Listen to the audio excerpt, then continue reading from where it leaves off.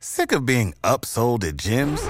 My guy, you're currently a base member? For $90 more, I can upgrade you to our Shred membership. For $130 more, you'll be a Swole member. And for just $300 more, you'll reach Sweat Platinum. At Planet Fitness, you'll get energy without the upsell. Never pushy, always free fitness training and equipment for every workout. It's fitness that fits your budget. Join Planet Fitness for just $1 down and $10 a month. Cancel anytime. Deal ends Friday, May 10th. See Home Club for details. Peace, family. It's 19 Keys with the 19 Keys podcast. You're listening to a high-level conversation. Tap in. All right, a word from one of our sponsors. Make sure you tap into Goldwater products. After you come listen to the information, you're going to need your memory stimulated so you can download everything in that prefrontal cortex. You want to make sure that hippocampus area of your brain that regulates mood, memory, and learning is fully functional and tapped in. Therefore, you want to tap into Goldwater. They have Smart Moss, Sports Moss, Vitamin C Moss, Colloidal Silver. They have just about everything that you, your child, and your whole entire family needs to stimulate your brain and your body and to make sure that your immune system is functioning. Before you tap into this great high-level conversation, listen to this song by Tezu Kulando called Goldwater. 19 Keys said drink gold water. Thank God for gold water. Anything gold is good for you.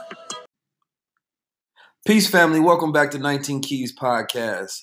19 Keys of Electrical Thought Patterns and Conversations. Today, our podcast takes us to Oakland, California, where I sat down for an interview with Trap Art. We covered everything from Kaepernick, Superman, masculinity, Harriet Tubman, Tyler Perry Studios, 2020 year of the ownership, sex trafficking. We got into a lot of it, and also a little social media.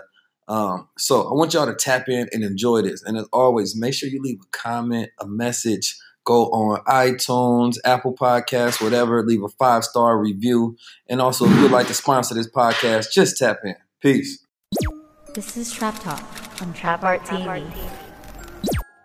What's up, everybody? You tuned in to yet another episode of Trap Talk, the podcast. My name is Bia Mechi, and as always, we got Tattoo Panda in the building. Sir. And before we get to introducing our feature for this morning, I want to mention that the last podcast, I didn't bring it up, but we have a lot of interns, people supporting trap art in various ways. So I just want to shout them out because they do a lot of work behind the scenes that people don't necessarily see, but they're a big part of making the events a success and everything we do a success. So big shout out to all the interns. And if you want to get involved, make sure you follow us at TrapX Art. Send us a message so we can figure all that out. But big shout out to Brittany and big shout out to Deja, who's in the building. You know what I'm saying? So big shout out to her. But before we get to all that, I want to make sure we give a proper introduction to our guest, somebody who really needs no introduction if you follow Trap Art and if you follow what we've been doing over the past few years.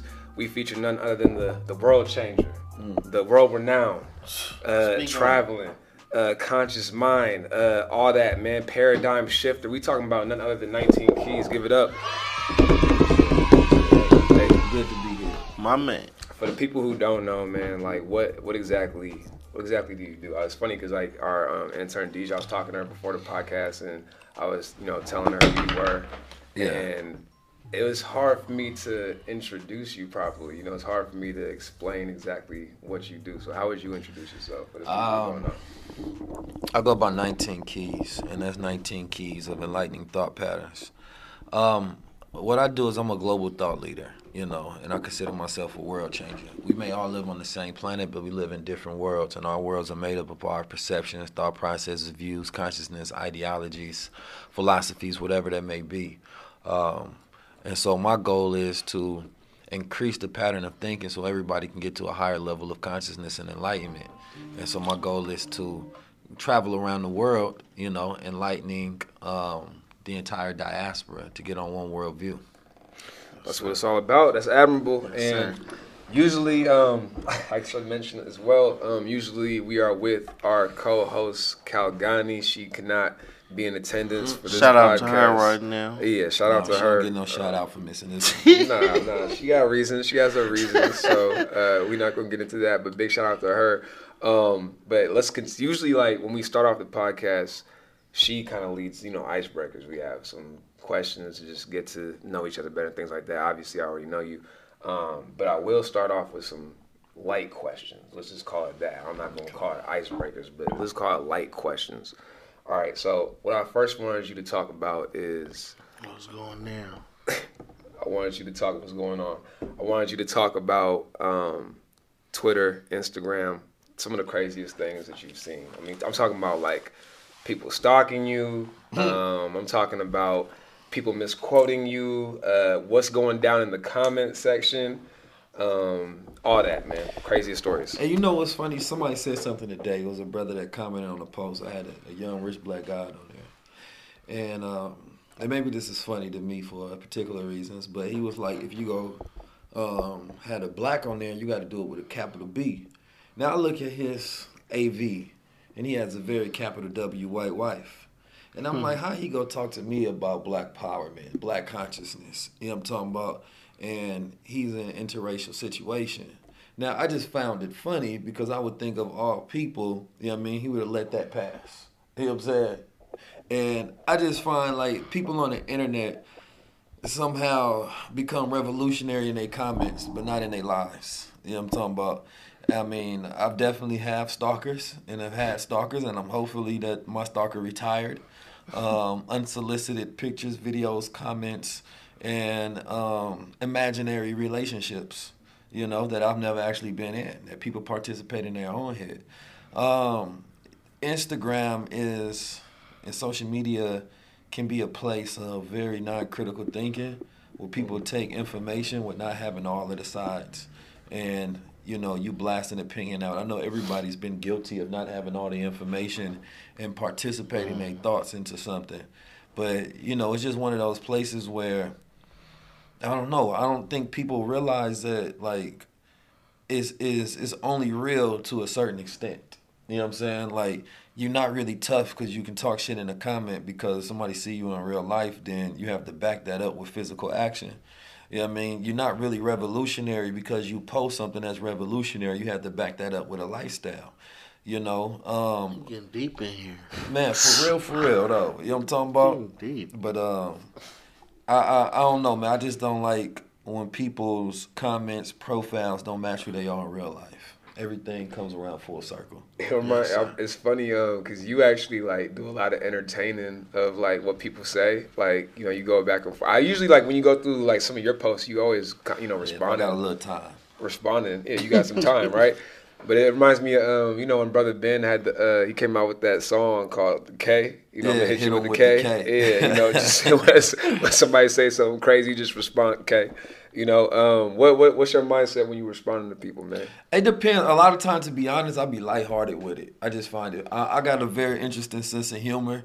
You know what I mean? So, like, a person could say something stupid, and I just be like, shut up. Because I know in their head, once they read this, they going to be like, he really is telling me to shut up with a period. Yeah, that period, that energy. And that's when I just see something that just don't make sense. Like, you obviously coming from a very ignorant standpoint. Not only that, you follow me already, so why would you follow somebody you disagree with, only to comment in the times that you disagree, but then not post in the times that you are in agreement? And it's something that just sounds stupid, and I just say, shut up. Well, I mean, it's like, hate is a new love, like that old Wale CD. It's like people, have more energy towards the things that they dislike and that they're not, passionate about or don't resonate with than they do about the things that they so-called support, Mm-hmm. It's kind of like, I mean, you said a lot about, that with Trump. Like, a lot of people talk about Trump this, Trump that, and they put more energy on that than supporting, people that they say that they support. It was a famous meme. I don't even know if it was real, but this Indian guy was on there. He said, "What is your secret to longevity and long life?" And he says, "I don't argue with fools." And the guy was like, "Man, I don't know if that's real." And he was like, "Yes, you're right." And the whole point was he's not about to argue with this fool. And so if you ever see me comment, "Yes, you are right," that's just me not arguing with a fool, not that they actually right. It kind of reminds me of a wise comment that you were once said, which is a very wise comment about the way to get to a billionaire is to drink water. Drink water till you're a billionaire. That was somebody quoted me on a tweet today. I don't know when I said it. I got to have context, right? because I put out a lot of content. But context matters of what I was saying at the time and what that conversation was surrounded by. You know, I think it was more so about affording liabilities probably or something in that matter. But yeah, man, drink water till you become a billionaire. Whatever that or means the gold to you. water, you know what I'm saying? Drink gold water till you become a billionaire, man. I want you to just real quickly before we get into the questions that we wanted to talk about for this episode, just catch people up on what you're doing right now in terms of this 4 Corner tour. And I know you just got back from South Africa. You can say a few words about that. And then in 2 days, you're going to Jamaica. You know what I'm saying? So hitting on all those different corners, just talk about it. It's the Global Diaspora Tour, you know, obtaining a global perspective on the Black and African diaspora as far as our consciousness worldwide. You know, we started off here in the United States with the Shifters. We traveled all throughout the U.S. doing events, shifting the mindset and the paradigm of our people. And then we went out to the U.K., which really gave me a different perspective, being my first time traveling outside the country. We had the ability to throw an event. We went to Parliament and spoke with the Queen of Diambia and had representatives from all corners of the diaspora, from the Caribbeans, from UK, from the United States, and then from Africa. And then from there, I went to Africa and South Africa, which I was able to have conversation with former UN members and African Union members, and also the millennial generation of Africans and people on the street. I really take a what they call a ethnography, you know, where you really steep yourself into the culture of the people. That's my way of observing, right? So I don't travel as a tourist anywhere, you know what I mean? I travel and become a part of the landscape, like Part of the culture. yeah, take me to the hood. You know what I'm Right, talking right. about? Like, let me travel as the people here on the ground travel in their transportation systems. Right, right. I don't want to do all of the Not be bougie, better, tourist guided things. That's not going to give me what it means to live here, what it means you'll to get be that here, feeling. and to see it. So when we do it, when I travel like that, it changes me, who I am, and it allows me to connect different pieces, for one, of how Black people globally think, and it gives you a global perspective on the solutions that are necessary for us to improve our conditions on a global scale, you know. And so the next is the Caribbeans, you know, going to the Caribbeans and seeing what I can learn out there and find these missing pieces. And that's why I deemed 2020 year of ownership. That's what came to me. Like, this year was 2019 year of the keys. You know what I mean? Year of the keys, obviously, it's the 19. A lot of things happened, and it was allowing me to grow and grab the keys necessary in order to unlock the doors. And next year is the full fruition of the vision, getting directly into ownership. You know what I mean? I want land and knowledge yourself, man. You know what I'm talking about? Ownership. Like, I don't want to beg for nothing. I don't want no jobs. I don't want nothing. I want to own it. I want the title to it. You know what I mean? I want the keys to it, the deeds. You know what I mean? The LLCs, the patents, the trademarks. You know what I mean? Nothing but ownership, because when we own it, we can control it. And once we control it, we got the power, and we can say what's valuable or not. You know what I mean? Because if this land over here we don't own, but this land we do own, then we just get everybody going on this land. It becomes the most valuable. We can make each other billionaires and millionaires overnight just by saying, you know what, only support what we own, so we have full vertical integration, you know what I mean, on wealth. Yeah, I think that everybody who travels could take that in, though, because, like, you know, if you go somewhere, people usually go to the tour guides, but it's like you can just find somebody, like, take them out to dinner, Right. you know, get a sense of, like, you know, what that culture, wherever you're at, like, is like, who that person is like, what they, you know, just have a whole, I feel like that's the best way to do it, just tap into a specific person that you may, you know, get in a relationship with, and have them really walk you through like their experience, instead of, like, you know, going to what the tour guide says, or do these 10 things when you're in this place. And the tour guides sometimes be trying to scare you so that they can keep tourism going. Like, they don't go to this party. You need somebody. You don't be needing all of that half the time. They told me to not go to a bunch of different places. I go to them anyway. That's the only way you're going to be able to see them. You know what I mean? What's the most craziest spot you been to where you felt like, all right, maybe I shouldn't have came here? No, I mean, shit, a bunch of different spots in Africa, to be honest. Man, I mean, because you look around and all of these young boys, they hungry. You know You know what I mean? They Right. skinny, they need some food to eat, and they probably got knives and guns on them ready to rob something. I was seeing somewhere out there where like they stay in like the cemetery and shit like that in some parts of Africa. Man. That's the And part of the that's tour guide. wild, You should yeah. listen. Don't go there. That's whoa. what I'm saying. Niggas is hanging out in the It'd be cemetery? wild, like- No, I'm not messing with no vampires. You're talking about they in the cemetery. Them brothers is dead. I'm It's cool. rugged out there. And You they ready- going you through ready the to same- die, you go they to the going through a lot cemetery. of the same stuff we going through, but Yeah. just different levels. You know what I mean? The hood around the world is Right. the same. It's the same. You know what was out there? I was interested that, we do a lot of senseless violence out here, Mm-hmm. right? So we'd kill you for no reason out here. You can look at a person wrong, stare at somebody, girl, bump a person in the shoulder, you feel me? Or bang at colors, or different neighborhoods, whatever it may be. Out there, at least they killed because it was poverty-based and they was trying to gain something from you. You know what I mean? Like, they trying to rob you and take your stuff. They said most of the time somebody getting killed is because somebody put a hit on you on something serious, but they not just trying to kill you because you a black man. Right. So when I was explaining to them the senseless violence that we have, they couldn't understand that. Like, I'm like, out in areas where they gang bang and murder you for a color and then not even take none of your property. They couldn't understand no idea like that. Like, nah, we would take your property and leave your life. You know what I'm saying? So I'm like, I felt a little more, I rationalized things in a different way. You know what I mean? I grew up militant, soldier in the hood, blah, blah, blase. So I'm thinking, shit, they do more robbing than stealing. So most of the thing I'll lose is my material possessions instead of my life. I feel it's more dangerous living in L.A. than it would be in the third world part of South Africa. You know what I'm talking about? So I wasn't really tripping. I felt comfortable. Yeah, that's interesting. There's a lot of senseless. I was just with a friend at church the other day. I was with a friend who was telling me about her experiences in Tennessee, and she was talking about Memphis and how out there's an epidemic of like people just getting shot on the freeway. Like there's like a lot of freeway shootings for people getting cut over and stuff like that, driving and whatnot, just road rage type of situations. Like it's a lot of people. Like it happens time and time again, and it's just like, damn, that's crazy. I couldn't even imagine. You know what I mean? Like it's wild, and it doesn't do need that to go shit in that way. St. Louis. I mean, like, And a lot of those are like gun states too. though. Yeah. So it's quick to grab a gun when you got one right there. You know what I mean? Yeah, but it's it's guns. It's like you said, the gun manufacturers like they're not out here. So it's like that's shit. A lot of them cats be getting it off the black market though. They get. I know in St. Louis they rob the trains. You know what I mean? So they get them off the trains. Somebody got crate loads of it. Then they sell it to the guys in the hood. So they got caters, choppers, many all kind of different weapons. You know what I mean? And then once them hit the streets, they just get high off drugs. Ain't got nothing else to do.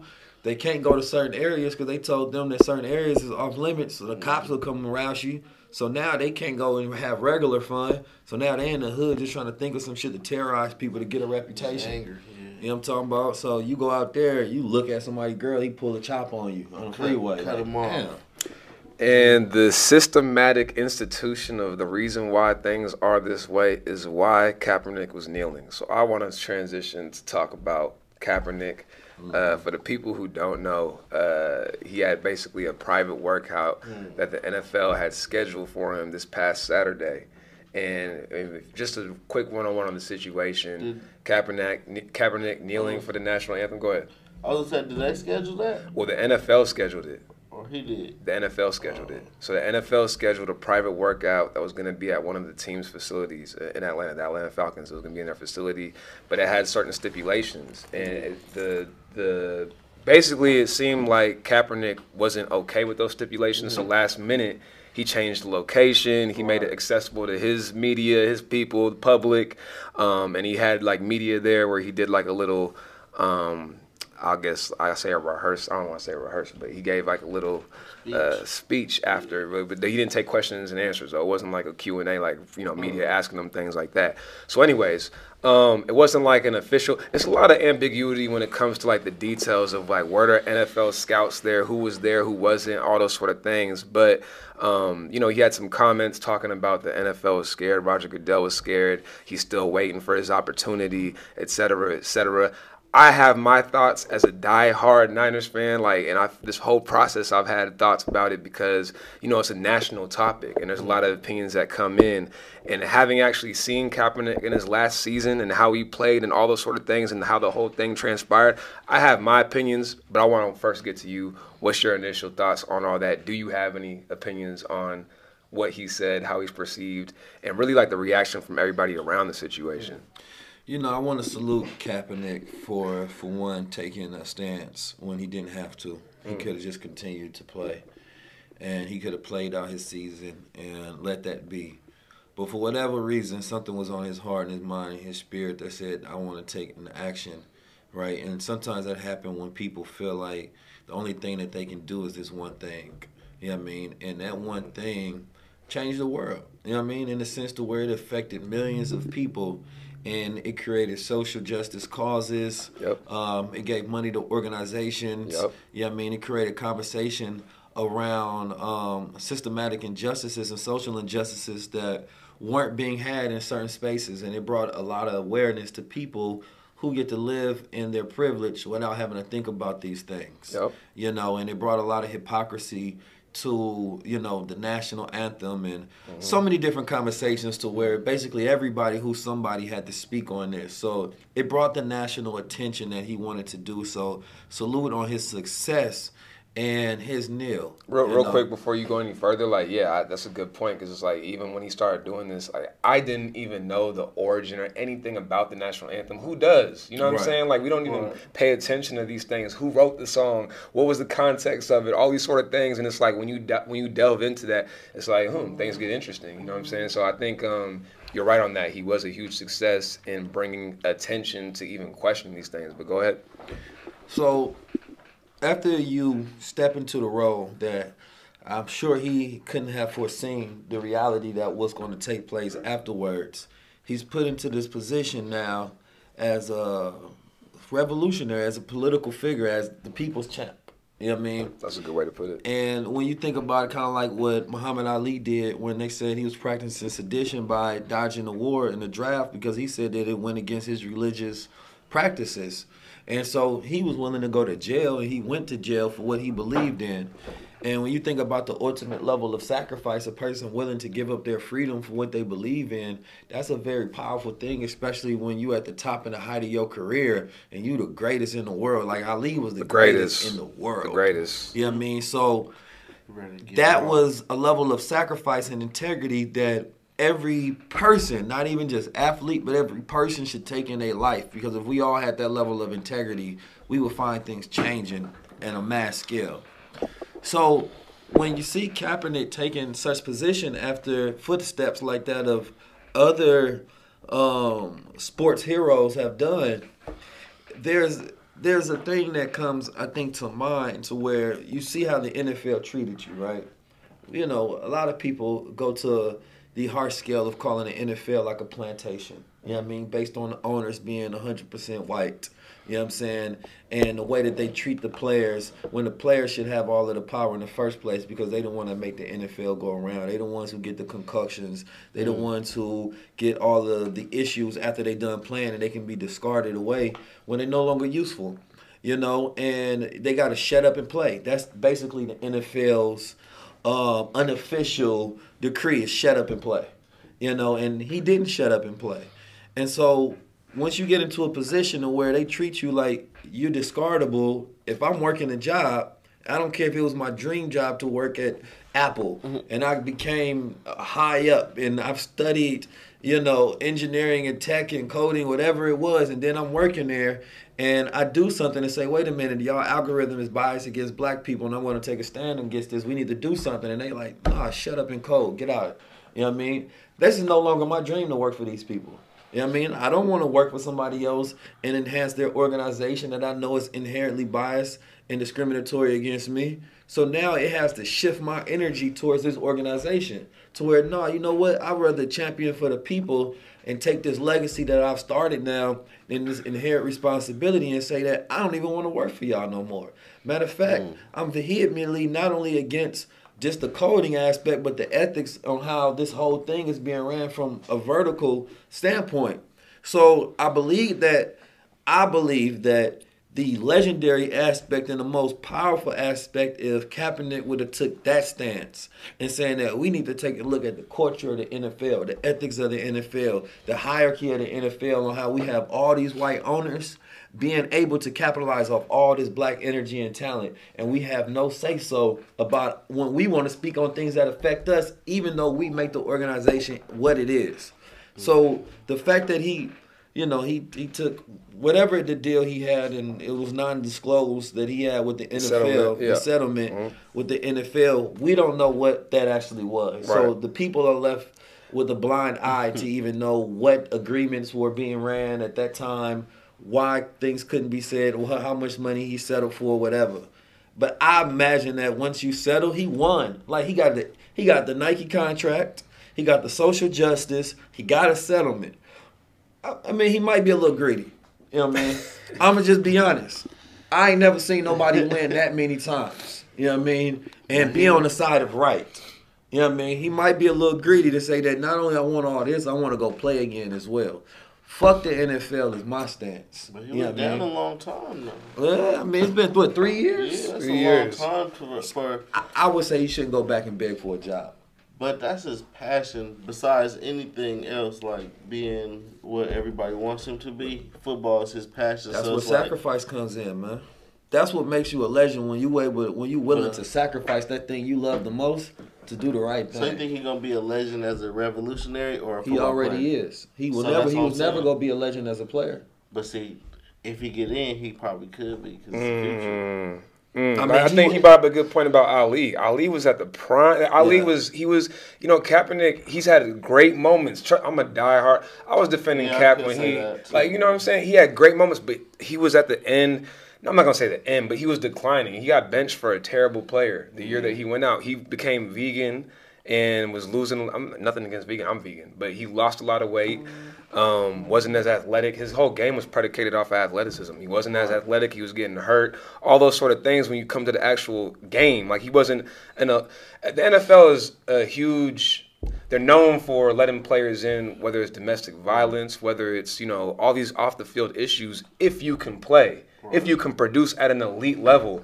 And if Kaepernick was playing at the time that he started kneeling and whatnot at an elite level, this wouldn't have transpired this way. It wouldn't have transpired this way. Because it's like the NFL is if you're a player, the NFL and sports in general, you could say, and even you could translate this to even outside of sports to a certain extent.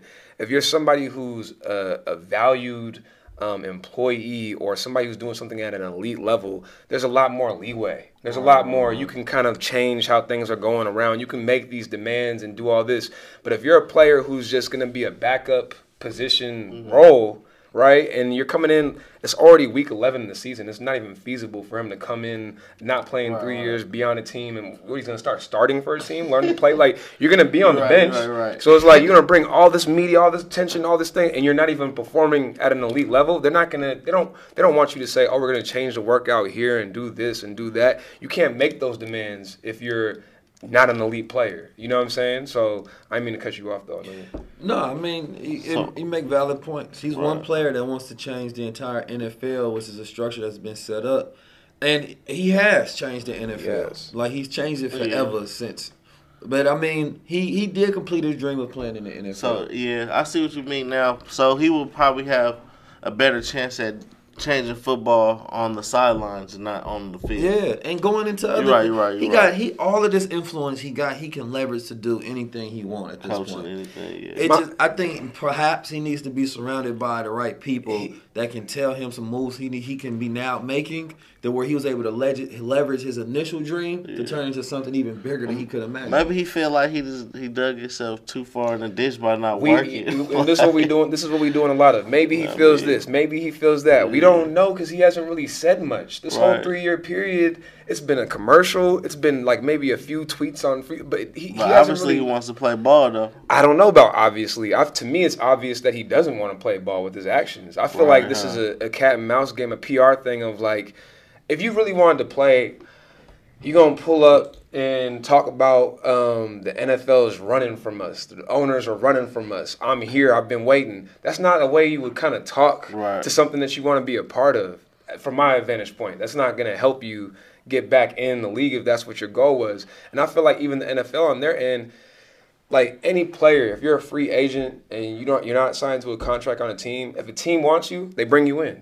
They bring you in, you do a workout. That's what happens. The fact that they had like a public, like, we're gonna bring in 26 teams and see you at this workout, to me that alone was like already giving you the sign that like we're working together to make this a situation where teams can not feel the pressure of like if something goes wrong on the media side of them bringing you in, this is a safe place for you to come and show your talent. That's not really what they wanted to do though, because if a team wanted him, they would have already had him try out. Know what you could do. Exactly. And you know, another component is the Jay-Z aspect of being involved in it. And, you know, his girl, Nitty, that's Nitty? Nessa Nitty, isn't it? I think it's Nessa. Yeah. Okay, I'm calling Sister Nitty. Sister Nitty. Sister Nitty. Dope Visions. She spoke against Jay-Z during the time. She spoke against a lot of people. You know, the partnership with the NFL, and they've said that Jay-Z had something to do with the NFL creating these workout tryouts. You have to understand things at a different level. Once you made your billion. You know what I mean? Jay-Z and Diddy made their billion. And I don't think it's about money for him. I think that we get into a point in our culture to where we demonize the very people who may be making strategic efforts and moves on a part to make some type of progress. Off of something basic or getting caught in the semantics. Yeah, and sometimes we need to stop being so critical of each other and let things play out and see what it's going to be, because if we scrutinize every move that's being made while it's being made, we never get to see the bigger picture coming to fruition.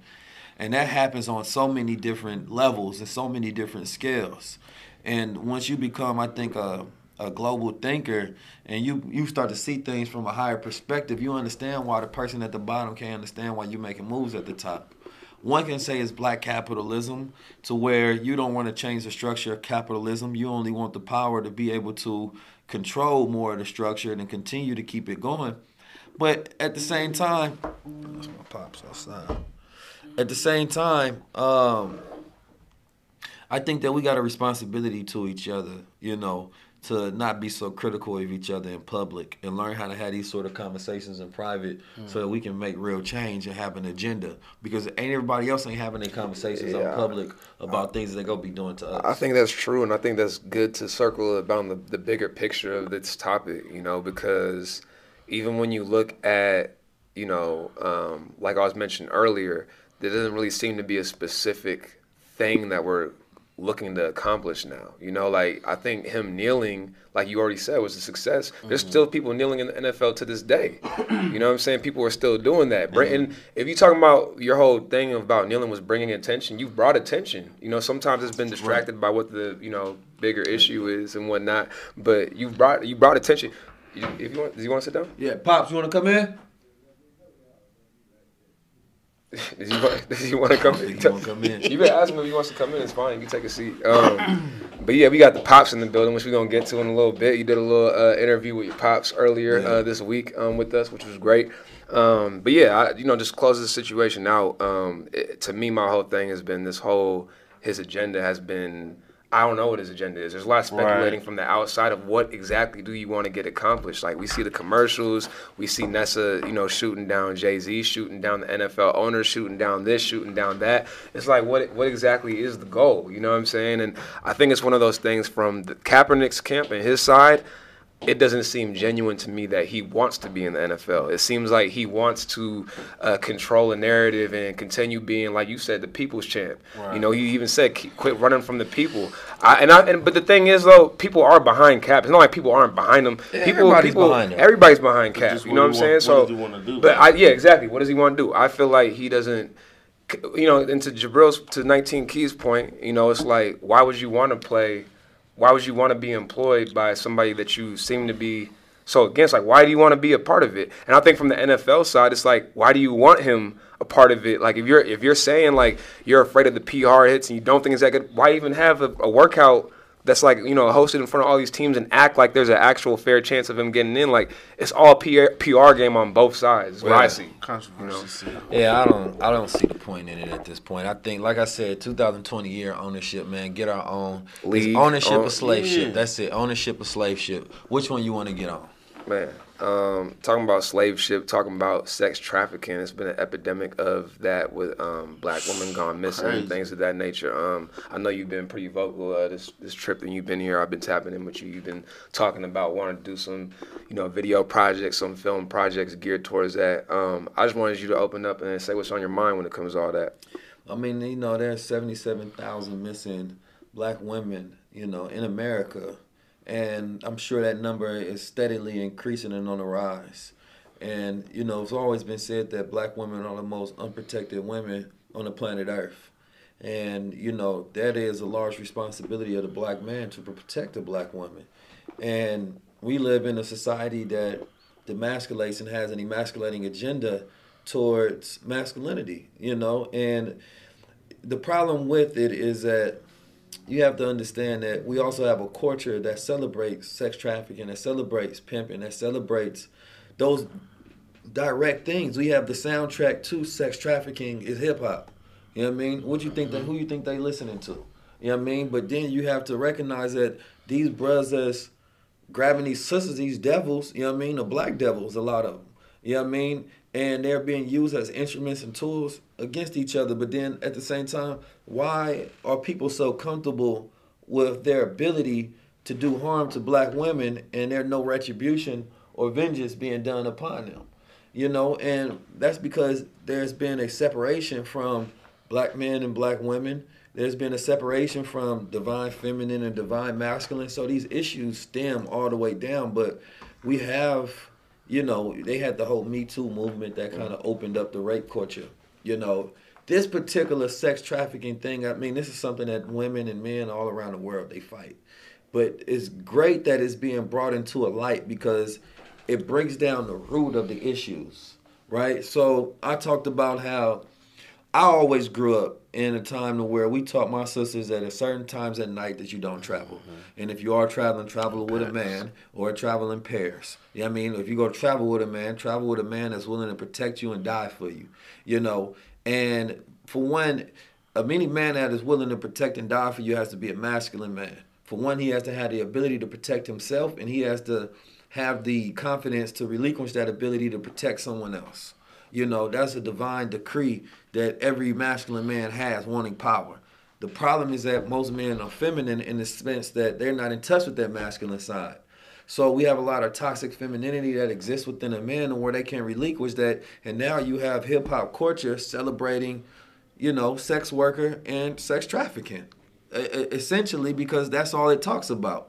You know what I mean? It's sex, sex, sex, and then on the other side is death, death, death. So we have sex and death culture, and that's what funds sex trafficking. You have organ harvesting and a bunch of other different things that go along and coincide with that. But I think for one, every person needs to need to educate themselves for one on what it is, and need to educate themselves on security tactics that they can take. We have a society, we have Uber that allows you to get in the cars with strangers that you don't know.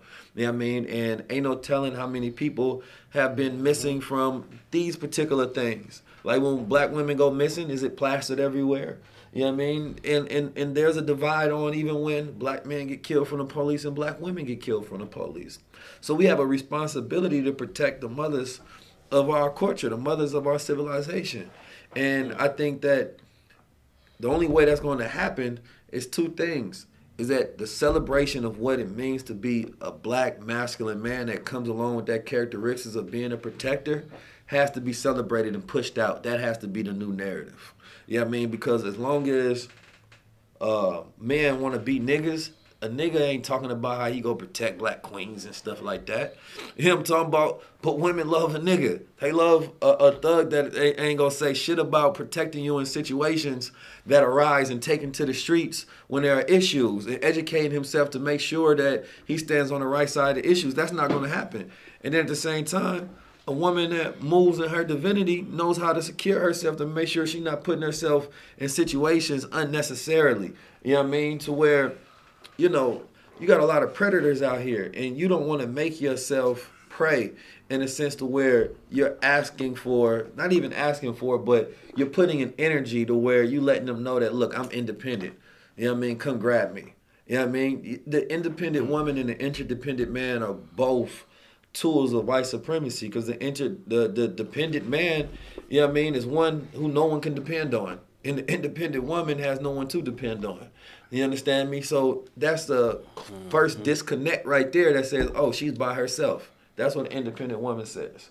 And any woman that's by herself can be snatched up real quick. But if that woman is backed by her brothers, cousins, community, you know what I mean, an army, you ain't touching that woman, because what's going to come back from that is a backlash to where everybody in your family get murdered. And that's what has to be said. Like, you found out anybody name attached to something, it got to be an eye for an eye. You know what I mean? Ain't no Christian, we forgive you type shit. It got to be on some, you got to be willing to shed blood, because there's 77,000 missing black women. You got to count that as 77,000 murders, and somebody got to be willing to murder those who murder us.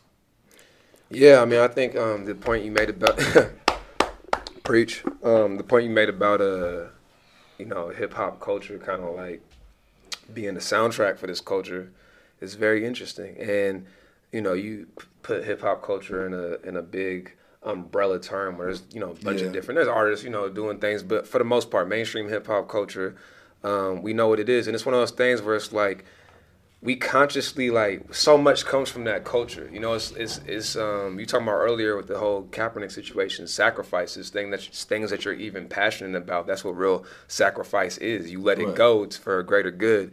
And it's one of those things where, like, I myself, there are times where I have to cleanse myself of, like, even listening to certain music. I'll just listen to jazz for 2 weeks, or I'll listen, go on these different trips and vibes where I'm doing things outside of like mainstream hip hop, because a lot of it is negativity. It's just consistently putting these things in your subconscious that you don't even think about. We were like here the other day when you were like kept rhyming words to a song that you didn't even like. You just kept doing it because it's like it be in your subconscious. It's programmed.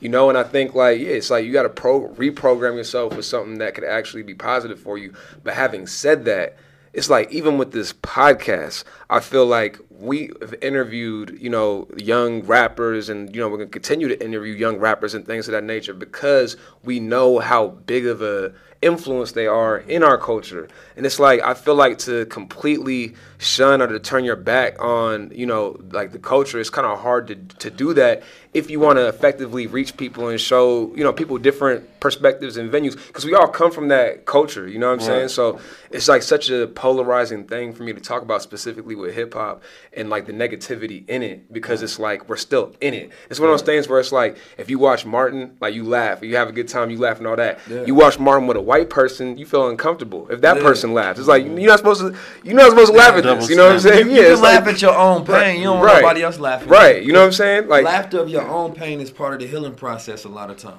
But somebody else laughing at your pain can re-trigger that. You know what I mean? And open up wounds. So no, you don't want to sit there with somebody who is a participant and who has a level of privilege, you know what I mean, in those wounds. It's like if you laughing at a situation, a relationship you had with an ex, you know what I mean, that was a terrible fucking relationship, but in hindsight, you can kind of laugh at some of the things that was happening, and that's your way of healing. But if that ex is next to you laughing at that shit, what the fuck you laughing at? You the one caused this shit. It sounds like a real example for you. That's, Nah, not for me. I ain't never been hurt. You know what I'm talking about?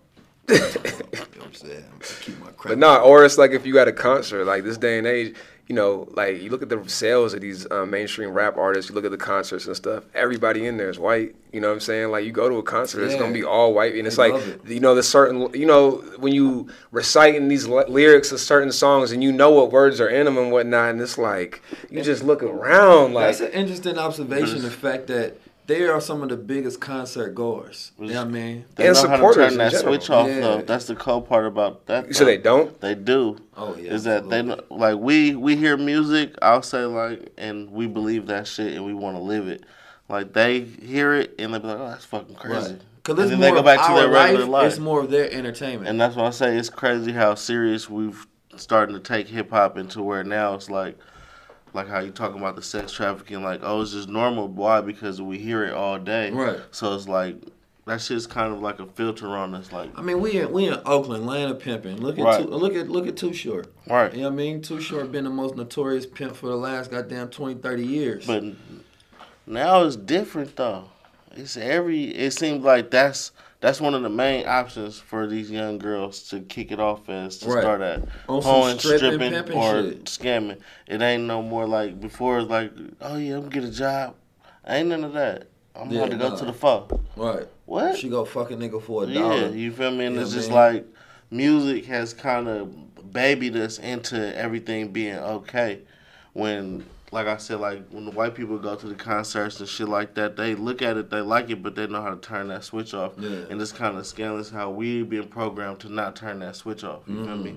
So you saying it doesn't become their culture? Right. You know what I'm saying? But it becomes our reality for Right. sure. Because even like rappers though, like how you said we talk to rappers and some of them don't really live like that. Exactly. Most Yeah, a of lot of them them. They So be having it's a like, wife and you kids. feel It's me? hard to make the soundtrack to your real life while Right. you living it. And that's what we was just talking on, and it's just crazy. I'm just sitting here just thinking about it like, damn. And it's entertainment, but it's culture, and it's like, you know, Right. all these things mixed in one, and that's when you get into this, you know, weird game of like, okay, like yeah, it's entertainment, but When it's gonna there's- change? Okay, so you gotta look at it's entertainment, but it's programming. Right. Right? So That's- it's subconscious programming that comes strategic. with a responsibility. So as an entertainer, you can entertain with somebody with some things that's good for him. You look at Dave Chappelle, the way he entertains. He entertains with truth. He entertains with perspective and opinions on real things that open your mind up to view society in a particular way. And hip hop was once a controlled entertainment Right, industry right. from 5% nations, from the gods of the earth. It was a time where if you look at the language of hip hop, you know, they would use God a lot more than they use the word nigga, right? And then through the shifts out the years, like after Biggie and Pac died, it shifted over from more so kind of like Islamic based, 5%er base, and it shifted money. over to more of like a nigga Christian, you know what I mean? Sex, Money. death culture, That's- money, hoes, bitches ain't shit, you know what I mean? Type of reality.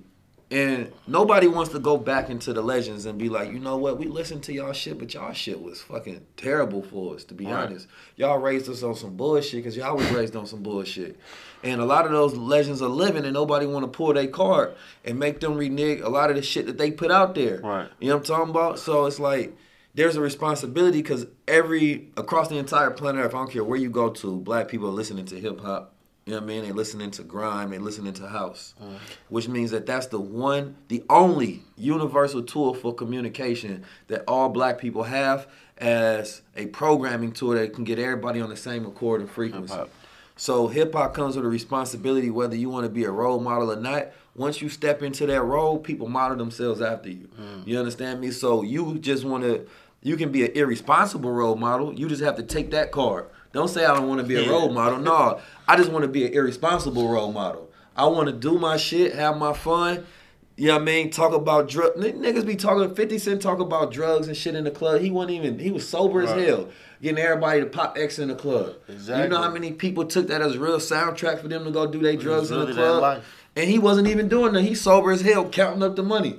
So it's like hip hop has always been.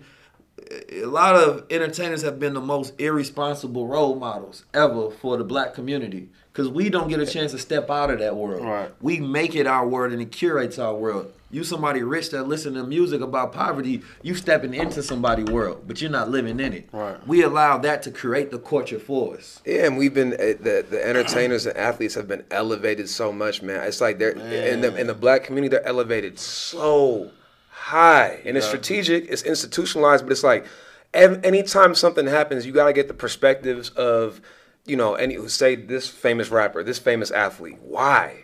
You know what I'm saying? Like there's people. The CEO of Kaiser just passed away 2 weeks ago or a weekend ago.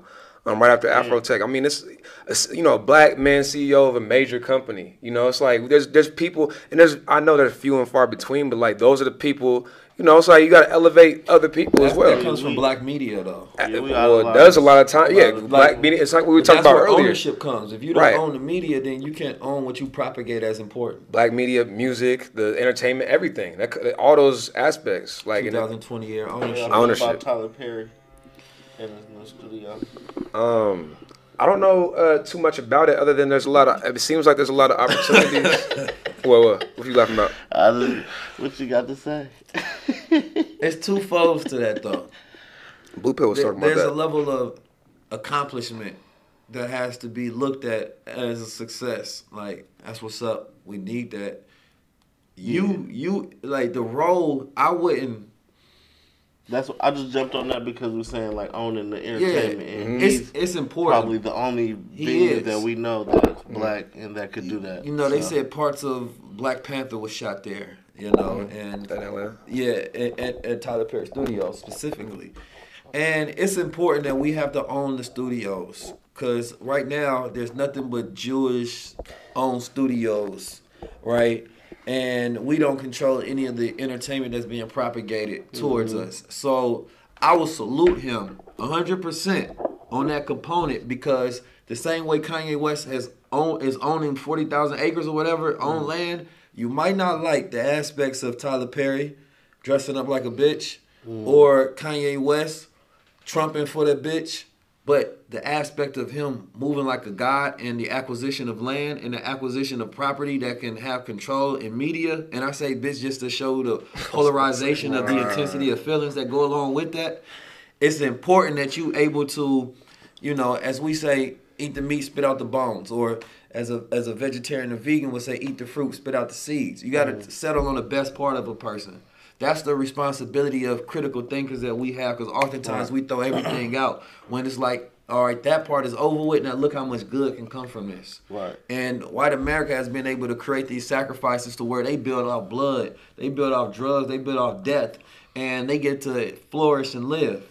So it's like you got to be able to settle on the best part of our people. We live in conditions to where we have to do things as unsavory to our taste buds. Right.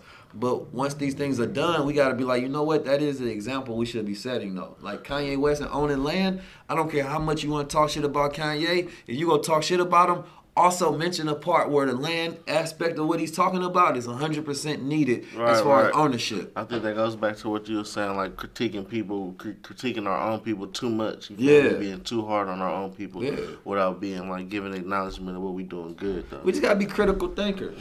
Yeah, and look at the long view. And I think also it resonates. We talk about the entertainment companies and ownership. 2020 ownership of that. I think it also gets back to something you posted about in social media, which is the Harriet Tubman movie. You know, being produced by.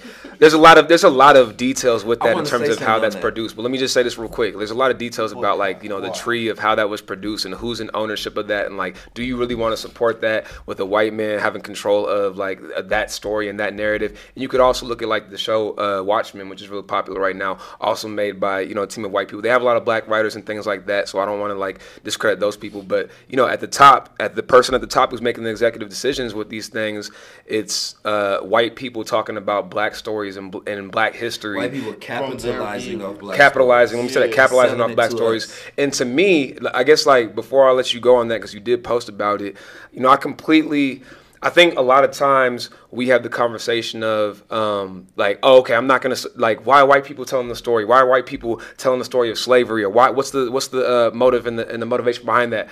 My whole opinion is like the focus should be on let's get more black people who are in those positions to tell stories ourselves. I don't care if a white person wants to tell that story, they can tell the story. Like that's their prerogative. They can tell everything else. Why not? Just go ahead and tell a story on slavery or on historical accuracies that have happened in this country as it relates to black people. But I think we need to have more options where black people have ownership in general. Like, and it doesn't have to be just stories about black people or about like a specific, talking about slavery or X, Y, and Z. We just need to have our own companies set up, our own media companies, our own, all different across the board ownership where we can tell our own stories and have that option. And there's multiple ways to get it. So you're not just getting it from one source, which is what we've had to do in this country for so long. But let me hear your thoughts on that, though.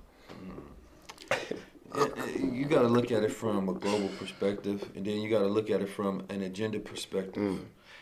If you watch the movie Harriet Tubman, do you see it? No, I haven't. Boycott. If you a young girl and a young woman that watch that movie, I can see you being all inspired by the story. And I've read, like, ever since I was younger, we watched all the documentaries and got all the information, you know what I mean, on Harriet Tubman. Like, we had to learn all of that in class consistently. Every year we had to watch those damn documentaries, and I got tired of them. You know what I'm saying? But we had to learn those stories as a practice when we were younger to educate ourselves on our history. I never needed a white person to tell me a story about black people. You know what I mean? Because that's our responsibility to teach our children. So even if you watch those movies and they have historical inaccuracies, they have the true knowledge to say, wait a minute, when I watched the history that was presented by my people, I didn't read that part in the story.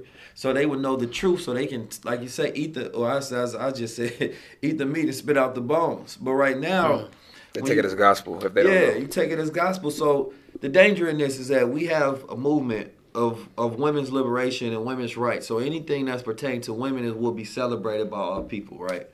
There's a danger in the process and the agenda when you think about emasculation and you think about toxic masculinity. And when you see one time you celebrating the women, but then you're positioning a lot of the black man, you know what I mean, in a toxic sense, that's raising the girls but down in the boys. You know what I mean? So yes, everybody keep talking about I can take my daughter to see it. Well, it's supposed to be movies where you can take your son and daughter to see it. Right. Because just raising one without the other creates the imbalance to where you have the same issues that we dealing with today. Right. So it's like they can hide behind good, right? And they can put in falsehoods and evils. You know what I mean? And this plays into the larger agenda. This is only one movie, but a movie is more than thousands of speeches. Right. Now, when you think about it in this same context, that if a white girl goes to see Terminator, it's going to do the same thing as when a black girl goes see Harriet Tubman. You understand me? Because she go watch Terminator and see a white girl as a superhero. You know what I mean? Not only a young white girl, she go see an old woman being a badass, murdering shit, all kind of crazy. It's going to have the same confident building things for both sides. The only difference is one is fiction, one is inaccurate facts. You know what I'm talking about? Yeah. But one is steeped into our epigenetics, our DNA, because it stems from actual history. So one is really triggering. The other one is just real badass confidence building. They got 1 million movies about them being superheroes. You know how many movies there are all about white women doing impossible shit that white women can't do? You know what I'm saying? A lot. It's way too many. You know what I'm saying? And it does the same thing. So we don't need a slave movie to inspire our young girls. Right. You understand me? I would rather them watch a movie of a young black girl flying around doing something. That's going to give them an imagination of possibility. You understand me? So it's like sometimes we overpraise these things as if they're the saviors for our people, and it's not. Their media is their true source of inspiration. For white men, when you think about when they talk about white patriarchy, when they see Superman, he's the ultimate figure of white patriarchy. Doing some shit he could never do in real life. He could never sit in the sun and get power. You know what I mean? He sit in the sun, he go get cancer. You know what I'm talking about? He got a goddamn black man named Kal-El that came from a different planet. But when he come over here, all of a sudden he get melanated powers, you know what I mean? Because he's sitting in the sun and it activates some energy to where he can fly around the world and say that if you're a young white child watching that your whole entire life, all comic books are based on your greatness.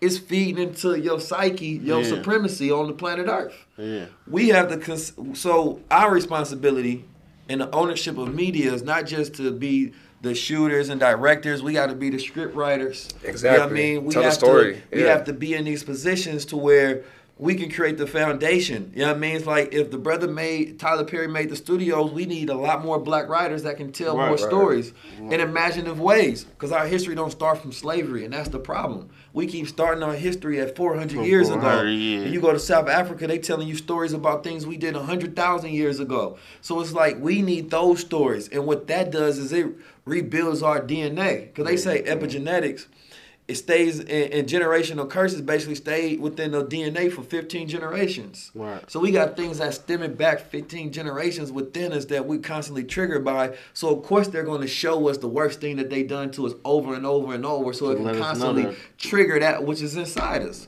But we got to build and we got to activate our DNA in a way where you can rewrite that shit so we can actually do better.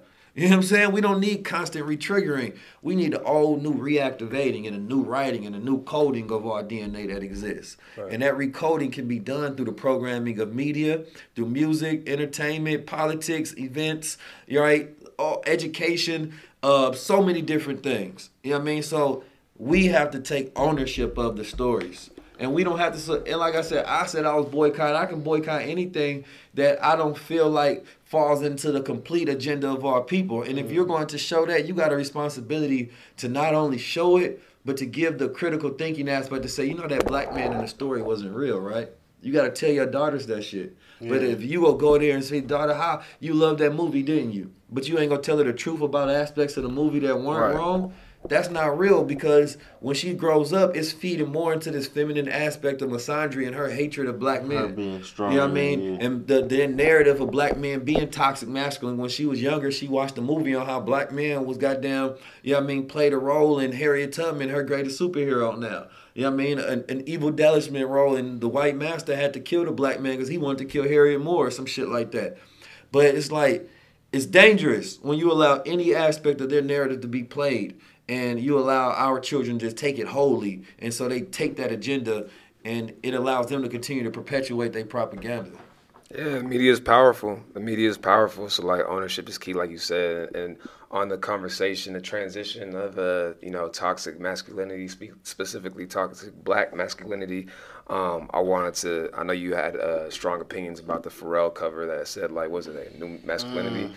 Was that what it said? New masculinity? Yeah, the new masculinity. I forget what magazine that was, but y'all know what I'm talking about. Yeah. And it's interesting with Pharrell, because I was having a conversation with my boy Josh the other day, and he was saying something that's really interesting, talking about the hyphy movement when we were growing up, when we were younger, and how just the images of at least for a black man, the images of, things were crazy back then. It was dangerous. I mean, it's still dangerous now, but it's different, especially when you incorporate the gentrification and how just Oakland has changed so much specifically. Like, it's very different. And it's like back when we were growing up in the hyphy movement, things were just dangerous. And that was a time where you were expected to be like, you expected to be hard. That was like the image. You got to be hard. You got to be tough. You got to be street no matter where you're from. Like, that's what the music, we talked about the hip hop earlier and how it influences the culture and how we think about ourselves. That's what the soundtrack was. 50 Cent, you mentioned earlier, like, Get Rich or Die Trying. That was like the image of masculinity and of ourselves. And then you kind of transition to this period where kind of like more so when I was in college, where Pharrell was getting really popular and like had a different effect on our culture. It was like, it's okay to not be, just talking about guns all the time and things like that in the music. And I think that was a really powerful thing at the time. And it really did a lot of positive things for people to say, I don't need to be like, my image doesn't have to resonate with this street person who I'm not. You know what I'm saying? And I think like that was very powerful. Fast forward to now, we have another, I guess, big moment for Pharrell or somebody like him in this current landscape of culture with the magazine cover where he's, what was he doing, wearing a dress or something like that? Yeah, it was like a pyramid-shaped dress. It was terrible. Cover, Chanel. It was terrible. What happened? Well, let me take a pause real quick. Get some chips, something. I think I got to handle something real quick.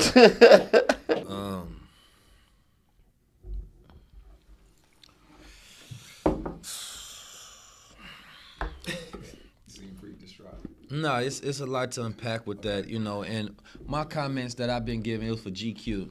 GQ magazine. So my comments that I've been giving on that is, for one, I'm sure that there was probably LGBT members who dressed him up for that shoot, which is ironic, the fact that they're the one who creating the propaganda for new masculinity. And that's important to note, especially when he's supposed to be a heterosexual black man. How can you allow someone who is not from the same, I'll just say culture as you know what I mean, to prop you up, you know what I mean, as a puppet for their agenda.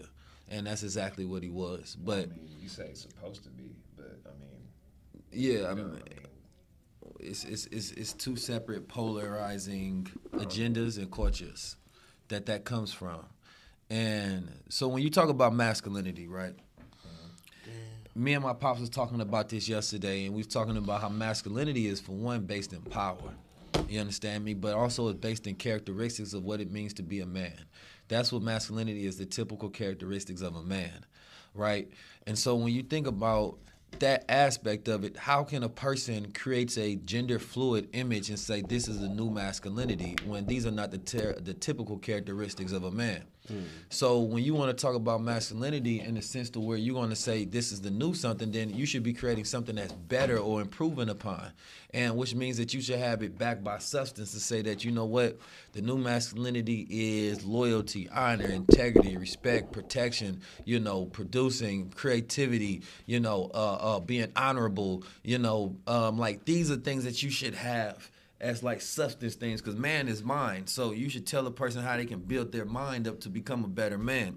Instead, they're saying that if you put on a dress and you become gender fluid, then this is the new masculinity. Acceptable man. Exactly. But I will say this though: has anybody? Because I mean, I definitely didn't read the article. I didn't really know about it other than from what you said. Right. You know, like what the article was actually about. The 'Cause I know that article. was the cover, Here's but- the thing about it is the article don't matter because it's the cover headlines. image that's viral that becomes the most important, because they know people are not going to read the articles. So you build and you design it with an intentionality No, it's to true. an It's agenda. like any paper. People who write the stories don't necessarily The write picture tells write the 1,000 headlines. words. Right. So But whatever it the don't- article was, It shows it no don't matter. masculinity at all. None Even at to all. where how he's holding his hands, to the look on his face, to the colors that they Yeah. use for the yellow and like turquoise. Yeah. You know what I mean? So there's a Even the rewriting. writing, like the bold GQ is hidden in the background with this funny writing that says the new masculinity issue. You know what I mean? You know what's It's the just all for the eye. most people in society today, the one who curates, like toxic masculinity is a term that came from homosexual white man and another heterosexual white man. And we got to stop allowing them to condition our culture with their beliefs, you know what I mean, and how they view for one gender. A lot of times the way gender is viewed is through a white woman's viewpoint and what she thinks, and then that's being thrown into our culture. But if we don't know how our ancestors viewed it and how our ancestors played it out, you know what I mean, then we are detaching ourselves from our own culture and from the rest of the diaspora. Because when you travel around the world, this is not how Africans view masculinity. It's not how the people in the UK view it, not how the people in the Caribbeans view it. So how come the American viewpoint of these things are so different? And that's because our consciousness is so intersected with everybody else's thinking. We're totally disconnected from the nature of our ancestors and how they would have viewed it. You understand me? And the reasons that they even done things. Like if there was, I went to the Zulu village. And they would wear small cloths and things of that nature, but they were warriors. They had a different spirit. But they don't have Right. that thought in their head. Nah. Like, you know, when you taint something, they're not Yes. tainted by that thought. It's completely You feel different. me? It's they're warriors in their mind. Well, not in their mind, in actuality, because that's what they are. Yeah, so it's like we got to go back. For one, we have to deconstruct all of the things that's here in order to be able to accept the infrastructure of our own nature. Like, you can't honor your ancestors with living, through somebody else's thought process. You know what I mean? Because then they won't even be able to connect with you at all. So it's like masculinity has to get back to its original definition, because the problem is not the fact that men are too masculine, it's the fact that men are not masculine enough. You know what I mean? And that's really the thought process. And when anybody go talk about masculinity, put substance and characteristics of honor and power behind it. You know what I mean? So that it conditions the young men to become something better, not to just become anything, because that's shape-shifting instead of paradigm Those shifting. words have nothing to do with the look either. Nah, Being masculine. nothing. Nothing Yeah, I to mean, do but with the I look, but think- nowadays it's everything to do with the look. How Right. they changed it, like it's Right, crazy. and I think that's probably what their intention was Yeah. with the article or with the cover, to, like you mentioned, all the intersectionality differences and all the different things. Whereas other places around the world they don't have all that we have here in America. But I think that's the reason why an article like that or a cover like that gets talked about so much and whatnot, because you're gonna have people who are saying, I disagree with this definition. I resonate with this. Why do you disagree? All these different groups having that conversation, getting virality and making it get popular, and that's why they put it as a cover. That's what a headline is. Like you said earlier, the people who, I haven't read the article, and like you said, to a certain extent, the article doesn't matter, because the headline or the image, the cover, that's really what the topic's going to be controversy, about. That's yeah. people don't read. We in that Instagram, culture Right, where it's right. like, even Caption. when you look at like, It's things already on Instagram, there's a lot of like misinformation and things like this, but at the end of the day, what is the images that we see? Like, and that's what we're going to talk about. I actually wanted to use that to transition to the situation, talking about social media and whatnot, with the whole Rodney Reed situation with the with a man who is going to be set to be executed in Texas. And to my knowledge, at least from what I follow on Instagram, Shaun King was the main person who was kind of spearheading getting people information, the general public, about, what the situation was. Then Dr. Phil had, a series on the story, I believe. And, then there was a petition about, signing your name to this will basically give the people that the powers that be in Texas the ability to kind of maybe halt the execution, at least for when that was set, and which did happen. So I wanted to get your thought on that in terms of like the social media aspect, in terms of being, centered around a movement and having the community behind you and backing it. But then I also wanted you to say a few words about the Amanda Seales situation. I showed you before we got on this podcast how she was commenting. It seemed to be very much directed towards Shaun King or other people who were propagating that petition for people to sign. And she basically took exception because she felt like all the information wasn't provided because there's other cases that he was associated to in terms of his DNA being, in certain other rape cases and things like that she didn't know of. And there was just some misinformation she felt, and she went to, Instagram, I believe, to express her concerns with people like Shaun King. She didn't mention Shaun King, I don't think specifically, but people like him who are getting a movement around something and taking advantage, it almost made it seem like she was saying, of people who just want to do good, who just want to do right, and who can get behind a movement, but don't get all the information about it. Shaun King is he's a leader in a lot of social justice causes today, and he's become very big because of his involvement in letting the people know about a lot of the egregious injustices that's happening in America that we would never know about. You're talking about brothers. He had one case where a brother was locked up and he had a bail for like 20 years or something ridiculous that nobody just knew about who he was, and he's just been sitting there just locked up for no reason. And it's like, you got somebody like that brings cases and has been fighting for it for the last 20 years. And it's like, at a time where he had, I'm sure, no media and no celebrity presence, and there was no awards for it. I believe that, I don't know the brother, I've never met him, but anybody that dedicates their life to assisting other people that everybody else forgot about, you know how many black men and women that's locked up in jail today that nobody knows anything about? I say, for one, you have to commend and award that before you try to tear into a person's character and reputation. There's things that in his politics that I might not agree with, and things that he says that I don't agree with. But when you think about the 0.1% of people who dedicate their lives to things like that, you got to respect it, for one. First, you got to put respect on the name, and then you go into the details.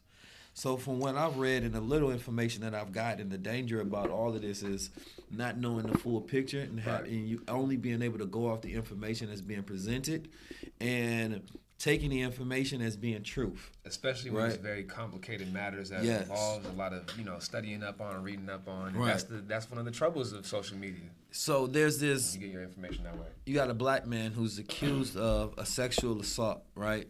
Of a woman. And so then you have, our people, for one, black men, I don't know if it was a white woman or black, I don't know. I think it was a white woman. It was a white woman, right? So black men in this country have been accused, of doing things to white women that we haven't done for years. White women have been a secret weapon. Since Emmett Till. Yeah, since Emmett Till, and they've been like this. They've painted their white women as this thing that black men just wanted. It's like we just had to have that. They have this innocent purity of whiteness that every black man just wants. And that when we touch it, we muddy them up. And they've utilized that against us for decades and decades and decades and decades. And so we know that there's, today, I'm sure thousands of black men who have been accused of raping white women that are completely innocent and raping women, period. The black man is demonized in a sense to where he's not seen as a human being, to where nobody really cares. Especially, it's one of the most dangerous things, being accused of any type of sexual assault, right? Because there's a level of guilt that's already associated based on the triggering of how, crazy that these crimes are. So to go to bat for any black man that has been accused of rape And this Innocence Project that they said been looking at this for the last 18 to 20 years. They said, you think that we really got it wrong for the last 20 years? You think that the parole board of Texas really would have had a stay of execution? It wasn't really just based off social media. It was based off the fact that they've been looking at the case, and based on the evidence that's been presented, they was able to make their deliberation in this way of stay of execution. But there's been multitude of cases, and they don't just do this just out of nowhere. And not just because it's an Instagram post. So, and not just for the petitions or even the phone calls. There has to be legitimacy back behind it. Mm-hmm. And so, when you listen to Amanda Seales, you can fall into it to be like, damn, that's fucked up. You know what I mean? I don't like Sean King because I wish he would have told me more. And not just Amanda Seales. Her. It's the post that she was referencing to, all the things that she saw on social media that were like, that he. But she had inaccuracies, and even in her post, she said that there was a woman killed that wasn't killed. You know what I mean? She said that there was a rape and a murder that happened, and this woman is still alive and well today. So it's like, even in her virality and what she gave in the discussion, people ran with that, right? So I haven't seen her post where she came back and cleared up those inaccuracies. Mm. So it's like the same thing that you're telling people to be careful of, you're creating that same narrative. So it's like, I've seen Sean King do a lot more good than I've seen him do bad. So I'm not going to say, you know what, we should now question this brother's character, somebody who's been fighting for our people for, I'm sure, a very, very long time. I don't know all of the consistencies of the case. Right. You know what I mean? I don't see why a person would make up an agenda to get a black man out of nowhere that nobody knew about, you know what I mean, off of death row, and who was about to get executed when he was guilty of previous crimes. And like you mentioned, there's institutions like the Innocence Project behind him, which, like you said, they don't, they get cases all the time that they don't take. They don't take the majority of things that come. You're trusting them. Right, and that's what he was emphasizing. But I think, like to your point about her, Amanda Seales, who is somebody that I don't agree with a lot of the time, but I know that she's an influential woman in our community. Like, I know a lot of people that look up to her very heavily, and I think like that's why she, what she says is like, it's like people say it's dangerous. Like when somebody says something or puts somebody in a rabbit hole, like because she has an influence. You know? I'm not particular for her. I didn't like her remarks against Minister Louis Farrakhan. Did you specifically see her remarks when she had the whole situation with the former NFL player who she was accusing, or she had people that around him, she said basically accused him of sexual assault where there was no evidence of such thing? Yeah. Are you familiar with that whole situation? I heard a little bit about it. The only reason I bring up that specific situation because it's similar to this and that like, there wasn't any like factual evidence based on what she had found out, but she posted it to the rest of the world, and like he has to deal with that, So that's that misandry of feminism that's intersected to where it becomes a little dangerous, to where you go at bat and you want to villainize all men in a sense. I don't mean to cut you off. I wish Cal Gani was here on this episode, man, because I feel like, man, it's just to balance out the energy. I don't know how this is gonna look. We out here talking about this. I would love to give her the opportunity to give her opinions on all this, but she ain't here today. We just rocking us three, but we don't keep it moving like that. I would just say that everybody, regardless of who you are, regardless of who you listen to, whether it's influencers, whether it's things you don't like, you have to do research. And research is different between just reading something and taking it verbatim. You have to dive into it if you really want to have a critical discussion and make a decision from an informed viewpoint.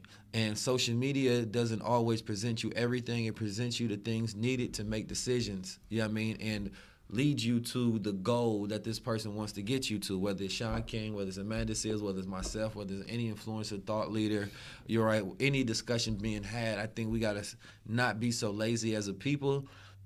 If you want to be on the side to where you can be happy with the decisions you make. Otherwise, you have to trust the leadership that's giving it to you and say, you know what, I trust your quality of truth that you present. Because people are only trying to present you enough so you can make the right decision. Right. So, I think that's really the moral of the story here is do your own research. You know what I mean? But you have to be careful from the perspectives that you get because they can be biased. So you really, when you trust somebody like Sean King, you're trusting the fact that even when you go do research, you may get biased media. But these person, you talking about have 20,000 papers that they may have went through different documentations, and you trust a decision that they made, even though you may not be able to understand why. Yeah, it's a lot of information out there. Like, see, I feel like something relevant. I know you don't vote, but something relevant is like, the election. Local elections. Or even local elections. There's a lot of candidates that people don't know about, and so how do you go through that when there's so much information? And I've always felt like, and this is something I practice. I take people that opinions that I respect from as diverse of a pool as I can find. So if you're talking about let's just say the presidential election, right? So you take somebody who you know is going to vote Democrat and has a track record of that, and who's educated and studied up on exactly what each candidate is doing and whatnot. Somebody whose opinion you respect. You talk to them about who they're voting for and why, and really getting down the details of like the key policies and those sort of things. Then you do the same thing on the other side. You know what I'm saying? You ask somebody who you know is conservative, who you know is going to vote a certain way. Why are you voting for this person? Like, what's the reasons that you're doing it? And then from that information, you can kind of do your own research and kind of get a bird's eye view and enough information from people that you trust, sources that you trust, to make an educated decision, as opposed to just seeing posts from people and not really delving into any further details into like the due diligence of why are they saying what they're saying. So I think whether you're talking about elections or whether you're talking about a man's innocence, there's a lot of things that you can look at in terms of not just taking one person's view or one person's opinion and using it as gospel. However, in this situation where Shaun King was able to get all these petitions and rally up a group of people to at least be an influencing factor in delaying this man being put to death, I think there are a lot of positives that come out of just that example of what you can say is unity. And now it's getting a little bit more muddied up because of this recent situation, people kind of attacking it. But I wanted you to say a few words about that aspect of this, if that makes sense. It showcases how powerful we are, that we can do anything. And it wasn't just black people that signed it. I seen white women, celebrities, Mexicans, Asian, all kind of different people of different backgrounds, because based on the evidence as they was presented, they seen something that was an injustice, and people do want to be good and want to rally behind something good. I think that as much as we rally behind things that are terrible like this, we have to be proactive in rallying behind, or being proactive in things before they get to this level. Like, let's not just rally when it's a black man on death row for a rape of a white woman and it's 30 days out for a stay of execution. Let's do it for the average black man or woman that we walk past that has a dream, that has a goal, that has an idea, for our own family members and peers. Because if it shows us that we can get this much power behind something, then it shows you that we can truly do anything. But the question becomes, how do we rally behind proactive issues? You know what I mean? Instead of always being reactive. Because a lot of times it's too late when we want to come together. It's usually when someone's dying or someone's on death row. That's a lot. Dramatic. Yeah, so... And then we got to stop making it a man versus woman issue all the time, man. Like, that divisiveness of energy is going to keep America and the people in balance forever. Like, it's not a masculine versus feminine. These are two energies that coexist and work side by side each other. It's not feminist versus man, and the future ain't female. The future is male and females working together. That's the only balance. So I believe that proactive behavior, you know what I'm talking about, looking at things that are... not on their last leg, and saying that how can we mobilize on these things. And I believe ownership groups. I believe 2020 being a year of wealth, we need to figure out how we can create lateral infrastructures, give each other access, and collaborate with each other at all levels to say, you know what, nothing bad has happened at all, but we should come together and do something good. You know what I'm saying? Mm-hmm. And right now, you can look in your phone book and contact 10, 20, 30, 40, 50, 100 people and figure out how y'all can come together for ownership groups and figure out land acquisition. Maybe one person knows how to do it. The rest of you may just have the funding behind it. You know what I mean? I'm like, that's the type of proactive that we need. You know what I mean? Whatever you know, teach me how to do it so we can do more. And we don't lose by empowering each other. We win by that way. We got this sense of that things are not in abundance in our society. You know what I mean? A sense of scarcity, which is built by fear. And that's how we want to lock each other out of everything instead of giving each other access and being like, damn, no, the more power you got, you know what I mean, the more power we can lend each other. So Shaun King showcased an example and continues to showcase an example of how to galvanize people together and galvanize their energy and galvanize that sense of wanting to do good and morality and get people to channel their energy and make change. So now we got to do it when it's time for us to own buildings and it's time for us to own NFL teams and things of that nature. Like, there should be a team owned by the people. That'd be dope. You know what I'm saying? Where people can get stocks in the team or something of that nature. Green Bay Packers. Yeah, we gotta change the game and change the narrative, man, and stop doing it when it's just criminality or death or some egregious shit like back behind it. We gotta do it proactively. Get behind the leaders in our culture. Put as much energy and power and resources behind them and watch things change. I promise you. Get behind the leaders. You know what I mean? If you don't want to be the one that's champion for all these causes, I get it. Nobody got time to be doing all of that. Some people find purpose in their life doing it. So get behind them every single second that you can. That's real. Before we wrap up and close out, Penn, do you have anything you wanted to specifically ask or anything to hit on? No, I've basically hit most of the topics I wanted to, and I feel like the 2020 vision of ownership is real. Like, I feel like it's funny because like I was having a conversation with an old college classmate, and he was telling me about his struggles of basically, like, you know, working as a tech professional in Silicon Valley and working at this white-owned company with a bunch of white employees and being a minority, which is something I'm very familiar with because I've been in those shoes on an accounting side. And he was saying about how he had this, like, affinity group trip where it basically took him out, flew him out to, I don't know, New York or something with a bunch of other employees that were African-American throughout the company. Throughout, you know, the different states and whatnot. And they have these like affinity groups and they get together and they have these leadership conferences and talk about how to go about things in the office and how to better do X, Y, or Z. And he was telling me about how when he came back to, you know, work on the first Monday he got back, because some of his coworkers were asking him like, oh, what was that trip that you went on? Like, what did you do? How was that? How'd that experience go? And he felt like it was very difficult to talk to his coworkers about, like, what did you do? Because like, he didn't want to say, he didn't want to say, like, I just went on this black, you know, vacation trip. And we just, like, he felt like his coworkers wouldn't understand. And it was very frustrating for him to deal with. And in the most, you know, friendly, uncontroversial way that I could say to him, I told him, I was like, I hear everything you're saying, and I've been in those shoes, I've been in that situation, but the best way to avoid that situation completely is to work for a company that is owned by somebody who looks like you. You know, like that's the only way to fully get away from work for yourself. Or work for yourself. Like, that's the only way to, like, really completely eradicate a situation like that where you would feel uncomfortable in that situation and all those sort of things. It's always gonna be those times when you working and then you might be with a coworker that's of your same color, and then y'all gonna always have that insider other than your white employees that you work with. You know what I mean? It's always gonna be like that. Right. It's the same way too as of when I'm in the shop and I got white clients and I got black clients. I listen to the music and I hear it and I do be trying to see, like, oh, is they gonna say this? I be, you feel me, trying to peep it out, and it's just a different demeanor too of how I get down too. I could say I'm more uptight when some white people come in. Not to say that, like, oh, I could be chill and relax with black people, but it's just a different creed. It's just, you never know, you know what I mean? And it's natural. I mean, a lot of those things are natural. It's not about, like... And it don't be on purpose. Yeah, and I find myself having to calm down, like, you know, be cool, because they cool, too, you feel me? And 9 times out of 10, a lot of the white people that come to my shop be really cool, you know what I mean? But just off the bat, when they come in, just tighten up. Everybody do those. People sitting in the shop, they just be looking like, oh, shit.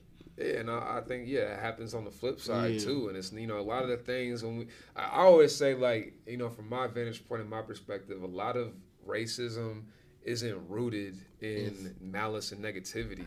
It's rooted a lot of times in people. I've had a lot of experience where you go to a bar and, you know, a white person will be at the bar with you and say something like, so do you see that last Lakers game? Or do you, like, you know, just instantly like, what if I don't even watch basketball? What do you mean? It's not about I'm trying to be negative to you, and like it's about like, oh, I see you. But what if you're a real Lakers fan? Exactly. Right. You got a Lakers hat I know, right? Exactly. But nah, it wouldn't be that side of BA. Warriors, Niners all day. But nah, like it's a lot of those scenarios where you people are making assumptions because they want to be comfortable with you. They want to ingratiate themselves with you. So they're making assumptions on what you are, who you are, what you're about when they don't even know you. And that's what a lot of what racism is, like that casual racism where there's, disagreements and a lot of things escalate from that. And it's coming out of not necessarily a malice energy, but it's from an energy of I'm actually trying to be cool with you, so to speak. You know what I mean? So right, but the connecting factors, you can't be on some bullshit. You know what I mean? No, I'm not saying you can't. I'm just saying that's where it comes from. But it got to be an assumption of greatness, though. You know what I mean? If a person gonna make an assumption about me, it got to be something great. It ain't gonna be, are you a rapper? No, you have to be willing to, for your own enlightenment, step out and learn more about black people if you don't want to be seen or deemed as racist like other white people. No, I agree with you. I totally agree with that point. But I think a lot of times when they're coming with that energy of trying to ingratiate you for a false narrative or something that you're not assuming is the greatest, they don't have it with the energy of like, I'm being like, malice or negative towards you. It's with the energy of I'm trying to be cool with you, not understanding that this is what you're saying is ignorant. What you're saying is completely, factually like wrong, So I think a lot of times, but that's a privilege to be able to do that. It is. Yeah, I had a neighbor like that. She was like, I don't know why doesn't the community accept me? I said, see, that's your problem right there. We don't need to accept you. You just gonna be here. You gonna be accepted. You too worried about being accepted. And then who is the community? Because Mexicans live right here, blacks, whites, Chinese people, everybody live right here. But you stay worried about like black people. And probably nobody fucks with you anyway. You feel me? Don't nobody fucks with you. White, black, brown. Sometimes we go too complicated. So you want us to take the scraps? I mean, nah. Look, if black people gonna be cool with white people, it's the affluent ones with some power and stuff. We don't want the scraps that even white people not cool with you. You know what I mean? And they be trying to come over here, they get some exception. Nah. I want bring it. You know what I mean? Bring the top of the top. Yeah, the top of the top. You know what I mean? Yeah, I would be partners with Brad Pitt or something. You know what I'm saying? It ain't gonna be the regular Joe Schmo. You know what I'm talking about? There's somebody with some power I kick it with. You know what I'm saying? Off top, well, hey, whether we kicking it with somebody or we starting something up, 2020 year of ownership. You heard it from 19 Keys. Yes, own it, man. Yeah, own it. That's what ownership it's all about. and slave ship, man. You gotta get on one of the ships. Tap in. So y'all been tuning in to Trap Talk. You already know what it is on Trap Art TV. Make sure you tap in with us and tune in by following at TrapXArt. You can follow 19 Keys at 19_Keys. KEYS. You already know what it is. Like I said, Tattoo Panda, BMG. Hey, we appreciate y'all, man. Cheers. This is Trap Talk on Trap Art TV. And probably nobody fucks with you anyway. You can't be on some bullshit. Because Mexicans live right here, blacks, whites, Chinese people, everybody live right here. But you stay worried about like black people. Man, I just be like, shut up. Ain't no more like before. It's like, oh yeah, I'm gonna get a job. Ain't none of that. I'm going to go to the fuck. Don't go there. Whoa. Niggas banging out in the cemetery. As a die-hard Niners fan, you gonna travel with a man. Travel with a man that's willing to protect you and die for you. Yeah, I would be partners with Brad Pitt or something. You know what I'm saying? Understand why the person at the bottom can't understand why you making moves at the top. It ain't gonna be the regular Joe Schmo. You know what I'm talking about? There's somebody with some power I can kick it with.